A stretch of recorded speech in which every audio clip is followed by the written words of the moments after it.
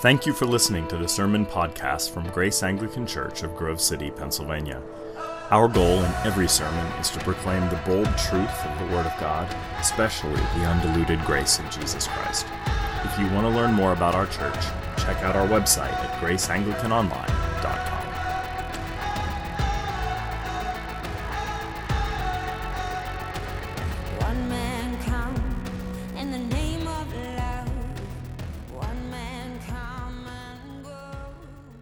So when my brother was in middle school and I was in the first year of high school, I used to babysit him when we both together came home from school and my parents were still at work. This was not a recipe for familial equilibrium. You might not be able to imagine this, but I was not always as nice as I am now. And I was bigger than he was. Now he's massive. He's like a walking muscular callus. He's a cop. You don't want to get in a bar fight with this dude, right? He could really do some damage. But I was bigger than him and older than him, and I would bark orders at him and expect him simply to comply out of the goodness of his heart and the strength of my, formidable nature. And at one point, he said to me, "Ethan, look, you're not the boss of me. You're not the boss of me." And I said, "Eric, I'm older than you, and I'm bigger than you, so I kind of am the boss of you." And Eric, who is not like bookish, but really street smart, said, "Well, you might be the boss of me, but Dad is the boss of you. And when boss of you gets home, you're dead." I didn't die, though. I came close. But I liked the control. I did. I liked the power, I know I'm alone, but I like the power. I think sometimes that's the human condition. I think we lust after authority. We like the ability to alter the emotional temperature of a room. We like the power of what our eyes can communicate. We like shutting people up. We like maybe helping out people that agree with us while putting away those who don't, I'm thinking a lot about the news from the Ukraine and all of the things that Putin has in some ways organized. There are a lot of innocent people that are suffering terribly. I'm thinking also, about different political movements. I'm thinking about the Squad right now. The Squad, like with Cortez and all the ladies. And what do they want to do? They want power to move the Democratic Party in a left direction. But I'm also thinking about Tucker, Thinking about Tucker with his look of like contained rage and confusion, right? And he wants to be number one in his time slot. I get it, and he wants to stir people up a little, I get it. A little power. I'm thinking about your department. I know there's probably somebody in your department or in its history that wanted to sway it in one direction or another, had the best ideas of how this thing is going to be saved. And if you don't have somebody in your department who's like that, it's because it's you. Yeah. Or maybe it's a sibling. I mean, you have one of your siblings is vying to be power of attorney. I mean, one of them is. One of them wants the lion's share of the estate. One of them wants to inherit the house. One of them's going to take care of mom and dad when they're, fading because, they make bank, I mean, nobody's that crass in their minds, clearly, but sometimes that happens in movies. But so people love authority. They love power. But other people hate it. They hate authority. Why? Because they've been ruined by people who have authority. They've been abused and manipulated, and they don't want anything to do with it. And they're suspicious of any leader who has any degree of power. They assume the worst about that person because they've been so harmed in the past. Well, Palm Sunday is all about power. It's all about authority. It's all about kingship. And it's all about the man who was the locus of true authority. And Paul, in the second chapter of his letter to the Philippians, unpacks what true authority means. I want to talk about that tonight. I want to talk about true authority so that we understand what it's about and might succumb to it. I think it'll help us. Yeah. So for Jesus, Paul began to understand that for Jesus, the authority involved two different ingredients. Authority meant to embrace disgrace and to experience elevation. That's what Philippians 2 is about. It's a text roughly cut in half. The first portion is about embracing disgrace. The second portion is about experiencing elevation. And so I wish to speak about those two things this evening. In verses 6 through 8, we read a text about the Lord embracing disgrace, that was core to his messiahship, that at least from the perspective of the world, how he was regarded by that world was disgrace. They thought of him as a disgrace. And this is what Philippians 2, 6 through 8 says. He was in the form of God, but did not count equality with God a thing to be grasped, but emptied himself by taking the form of a servant, being born in the likeness of men, and being found in human form, he humbled himself by becoming obedient to the point of death, even death on a cross. This section is about disgrace. That's its emphasis, but I have to mention to you that the text doesn't begin with disgrace. It begins in a timeless place, in a safe place, outside of disgrace. Notice the text makes the boldest possible claim about Jesus of Nazareth, the Mediterranean peasant, the wandering prophetic rabbi. It says that he was in the form of God and equal to God. Now, if you go home tonight, I think it's on, and you turn on the History Channel, if they're not trying to explain how the pyramids were built by aliens, they will have a show about Jesus.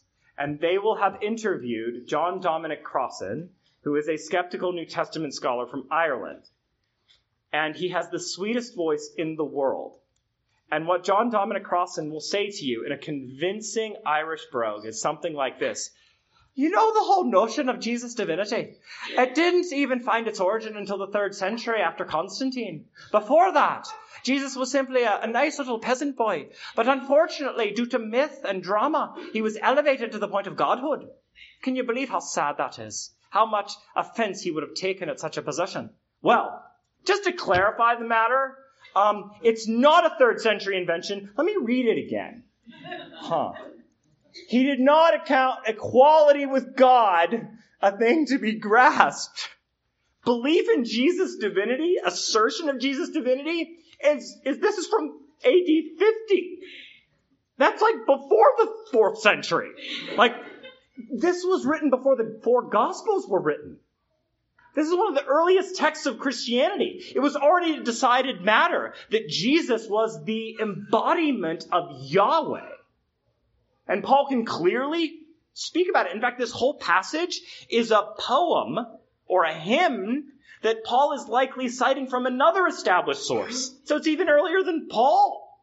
This is established fact, much to the chagrin of my Irish friend, of whom I did a remarkable impression. Now, Paul says that this Christ, who was in the form of God and equal to God, did something shocking. He does 2 injurious things to himself. First, he emptied himself. Second, he humbled himself. What does this mean? And why would he have done this to himself? Why would he almost seek out his own injury? If you want to be the team captain, if you want to be the hero, you want to be the lead, you don't do that. You stake out your strength. You protect the strength that you have. You don't permit battery, right? So what does it mean that he emptied himself? Well, the Greek word is kenosis, or kanoo, and it was a word that was used all the time in Koine Greek. In fact, Epicurus, the philosopher, once used the word kenosis to describe the waning of a moon, how a moon would get thinner and thinner in the sky.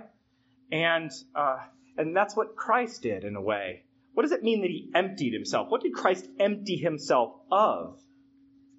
Well, he emptied himself, it seems, from the immediate grasp or the immediate use of certain divine prerogatives. When you think of God and God's essence, You might, if you've been a Christian for a while and know some theology, you might think of the omnis, right? That God is omniscient, meaning all-knowing, knows everything at all times. And yet Jesus, who knows a lot, doesn't know everything. Luke's gospel says he learns things. He also doesn't know the date of his second coming. Only the Father knows that.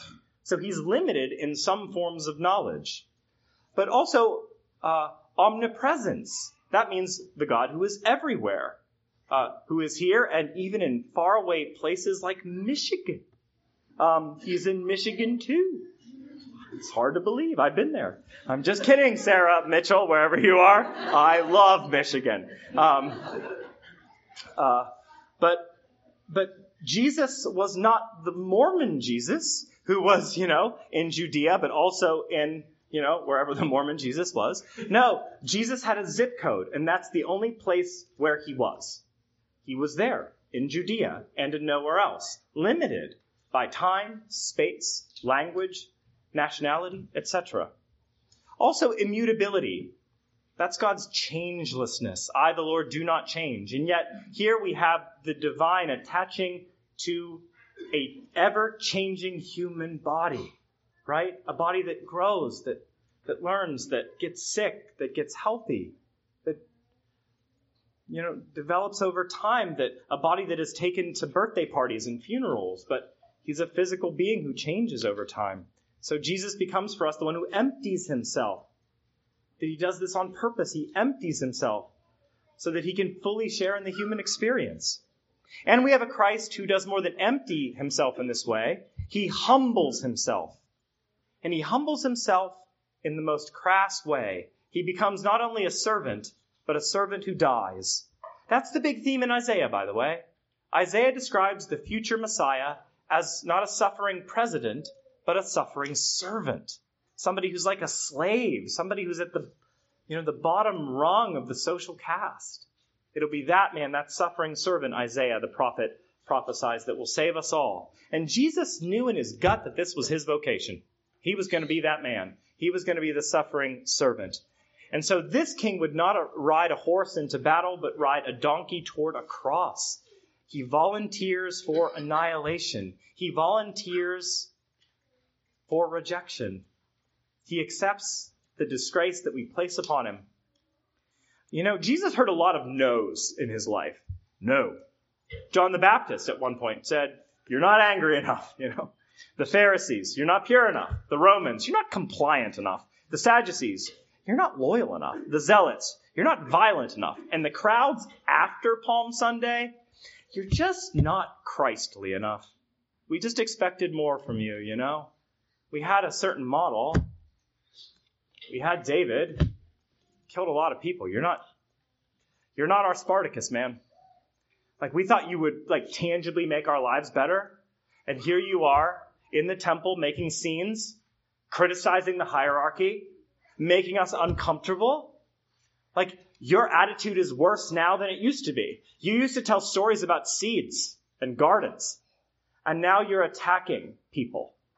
And you're saying our temple's going to be torn down? What is with you? Maybe it's time we change our minds. Maybe it's time that we say no. Like everybody else said no to you. That's what the crowds are thinking. And then eventually they do. They think to themselves, maybe it's time you bleed out. Because that way we don't have to deal with you. And we can move on.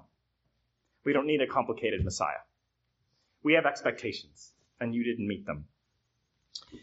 And so he empties himself and he humbles himself to the point of death, even death on a cross. He accepts the derision of humankind upon his own person. Why would he do this? Well, Paul writes that he empties himself and humbles himself to show that Jesus' disgrace is not accidental but deliberate. It's deliberate. My life, and maybe yours, I'm guessing yours, is one massive pushback against potential pain and disgrace. We often wish to protect our reputations. When we hear gossip that sullies our reputation, we want to speak to everybody who's heard that gossip and write the story. I don't want social damage. Neither do you. But what's fascinating about Jesus is that he walks toward the pain, He walks toward the people who will make out of his life a disgrace. Now, that kind of authority, Jesus' his self-propelled destruction, makes many people uncomfortable. Many people wish to dodge that. They don't like the fact that Jesus saw his life as tethered to the cross, as a pathway to the cross. There's a very funny scene in The Great Divorce, which is a novella by C.S. Lewis, in which a troupe of citizens from hell come to heaven just to tour the place, and they meet some spirits from heaven, and some of whom they knew in their earthly life. And anyway, it's really funny. There's this Anglican bishop in hell, and he comes to heaven to speak to his buddy who's there, and he's describing a little theological society in hell. He founded a theological society in hell. I think that's funny. And he's written a paper, and he wants to make a little presentation to all the theologians in hell about that passage from St. Paul, that we would grow into the full stature of Christ. He wants to give a little reflection on that. So he says to his friend in heaven these words, Jesus, and here the ghost reverently bowed at the name of the Lord, was a young man when he died. He would have outgrown some of his earlier views had he lived longer. And he should, during his life, have had a little more tact and patience. What a different Christianity we might have if only the founder had reached his full stature. This, of course, shows for the first time the pathetic nature of the crucifixion. What a disaster it was. What a tragic waste. So much promise cut so short. Just for what it's worth, a little tip. If you're going to learn theology, don't learn it from an Anglican bishop in hell. Just saying, it's better sources out there. Here's the point. People want to dodge the cross. They want to dodge the atonement. They want to skip over it. They want to minimize it. They want to put it down. But true Christianity does not pole vault over what Paul proclaims. It does not pole vault over the cross to get to resurrection and ascension. That's what Satan does.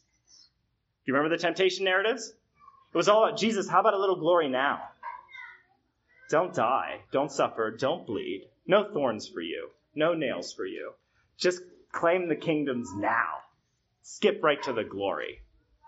Well, Fitzsimmons Allison, my friend, former bishop of South Carolina, said, Ethan, the mark of a bad theologian is that they detest the odor of blood. They detest the odor of blood. Why would anybody hate the atonement or seek to minimize it? The answer is fairly obvious, because it implicates all of us. It catches us all red-handed, and we don't like to be caught red-handed. We wish that we were better than we are, and we certainly want to portray ourselves as better than we are. And the cross catches us all in the act. It is, yes, a word of absolution, but it is first a word of accusation in which we are all condemned. And so being Lord for Jesus meant I will embrace disgrace. I will empty myself. I will humble myself even to death. But Paul doesn't stop there. Being Lord also means experiencing elevation, a supernatural elevation. This is what it says in verse 9. Please follow along. Therefore, God has highly exalted him and bestowed upon him the name that is above every name, so that at the name of Jesus every knee should bow in heaven and on earth and under the earth, and every tongue confess that Jesus Christ is Lord, to the glory of God the Father. So at the name of Jesus, there is a universal response. That's how powerful the name is. And notice the word name is mentioned several times here. You may know that the name of God in the Old Testament, Yahweh, was a sacred name. It was given to Moses at the burning bush. And then that name literally means I am that I am. But by the time the temple was established and the Christ rose in his ministry, that name was understood to be so sacred it ought not to be pronounced by people. And so people stopped saying Yahweh. What they said instead is Hashem, that they're praying to Hashem. What does Hashem mean in Hebrew? The name. That's what they called God, the name, because they were terrified to, make putrid the name of God with their sinful lips. And so what's fascinating about this particular passage is that Paul says that Jesus' name, it's Jesus' name that is universally affecting and a name above every name. And at that name, every knee should bow and every tongue confess that there will come a day when there is universal recognition of this man and who he is. And no one will be able to escape the facthood of it. No more denial. No more obfuscation.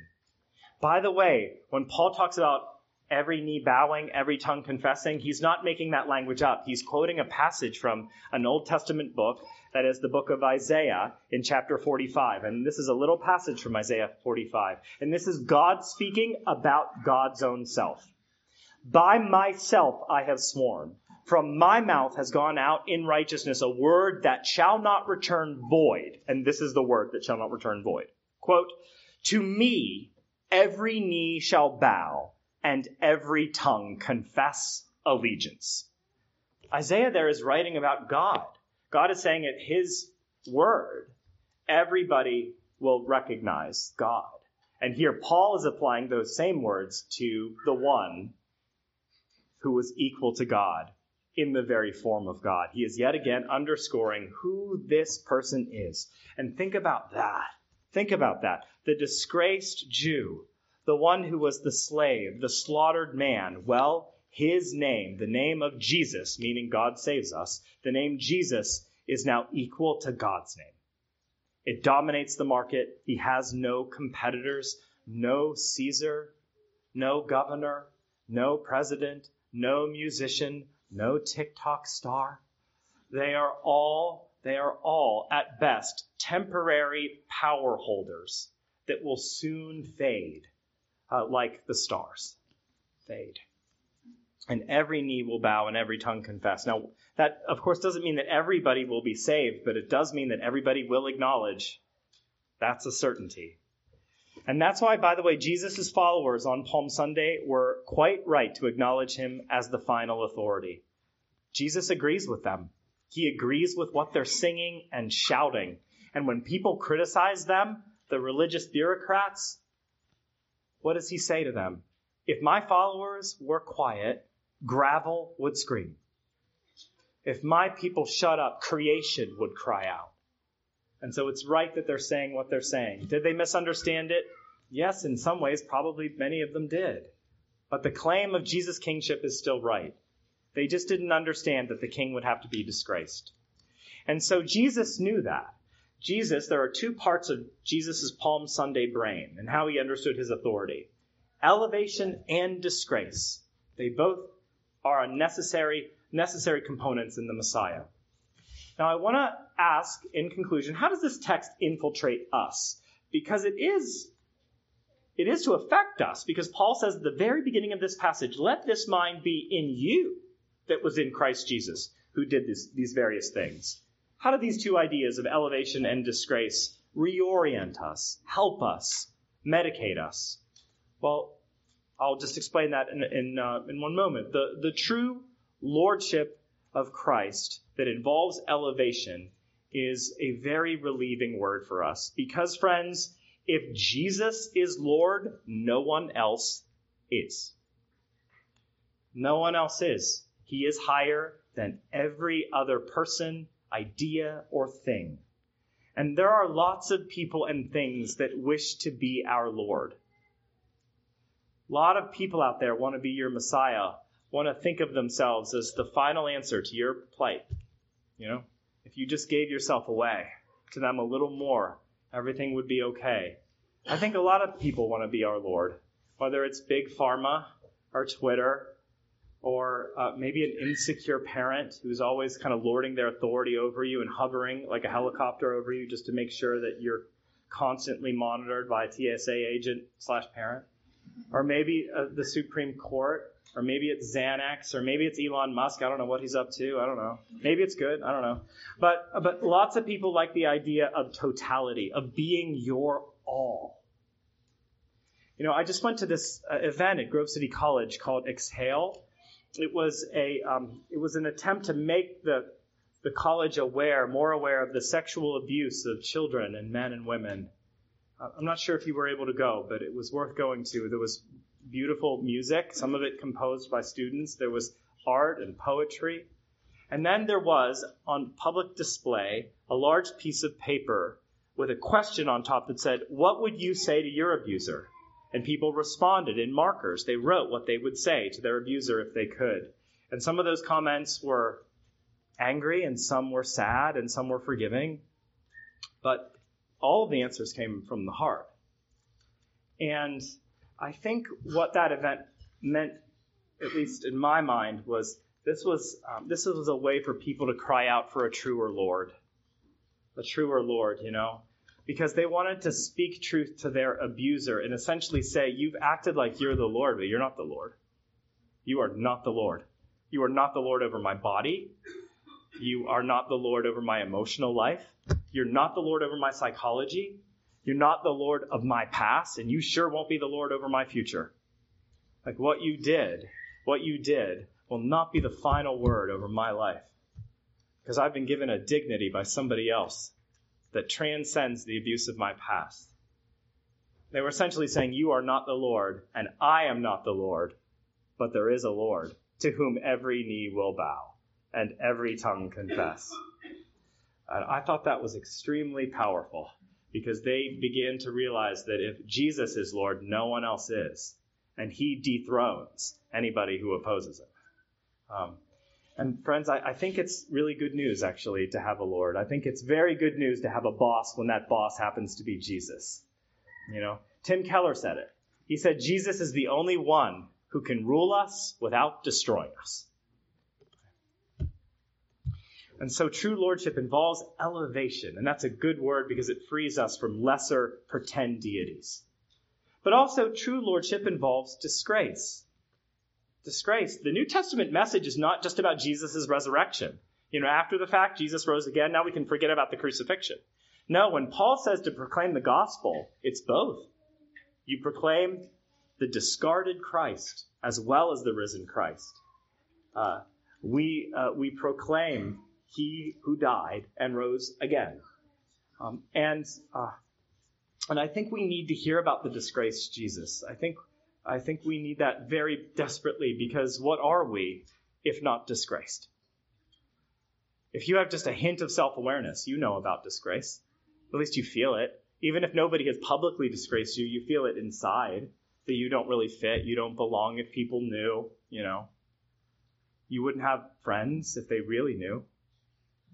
Or if your friends knew what you said about them when they weren't around, they wouldn't be your friend. Yeah. We know what it's like to be disgraced on the inside. We feel that disgrace. And we need to hear about a Messiah who came for people like us. He bore it in his own body. By the way, that's my hope for this church, Like from the beginning, my hope for this church was that we would know, and I mean like really know, not just have cognitive thoughts about it, but know fully and robustly that Jesus came for us in the midst of our disgrace before we decided to get better. And because he came for us as we are, as disgraced people, we can finally begin, slowly I know, but begin to stop all our camouflaging tactics and all our pretenses to act like we finally figured life out. We finally managed ourselves, which we have not.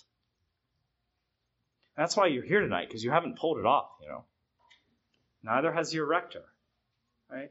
That's what I want. We can know the disgraced Messiah who came for our disgraces so we don't have to hide anymore. I've tried over the years from this pulpit and in other ways to be candid with you about my own problems, my own vexations, my own limitations.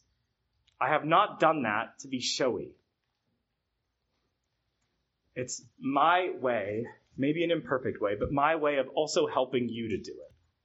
Because if I, with all of my insecurities, can do it, then there's all the hope in the world for you. I've got all the problems that anybody's ever had, and some more than most. But that doesn't exempt me from the cross. It doesn't exempt you from it either. This is what it's been all about for me. My job is to convince you that grace reaches further than you think it does. and that a disgraced Christ assumes more failure from you than you would assume from yourself. He expects it. And the reason that you are stainless and I am stainless is because of the royal blood that was spilt on our behalf. Well, that's what I have tried to do in the last 16 years. And maybe this is why at least some of you love me a little, because I haven't tried to hurt you. And I don't want you to have to hide. I don't want you to feel ashamed. I don't want you to feel less than. I don't want you to feel awful at church and feel worse when you leave. I don't want to make your lives more painful than they already are. I want you to have a haven of grace where you can rest and be open and figure things out. Not under duress and not under threat. And so I'm imperfect at this, but my quest is still to really love you as you are and not as I would have you. Yeah. Well, that's the point. That's what I wanted to say tonight. That's true authority. And true authority, friends, is beautiful. True authority is good. True authority is nurturing and life-giving and healing and absolving. This is why Paul says that Jesus is the greatest. This is why Paul could say and maybe would say that Jesus is the boss of me. Because of his brand of authority and his royal blood, we, all of us, can join that Palm Sunday crowd and say, "Blessed is the King who comes in the name of the Lord." Amen. Free at last, they took your life. They could not take your breath.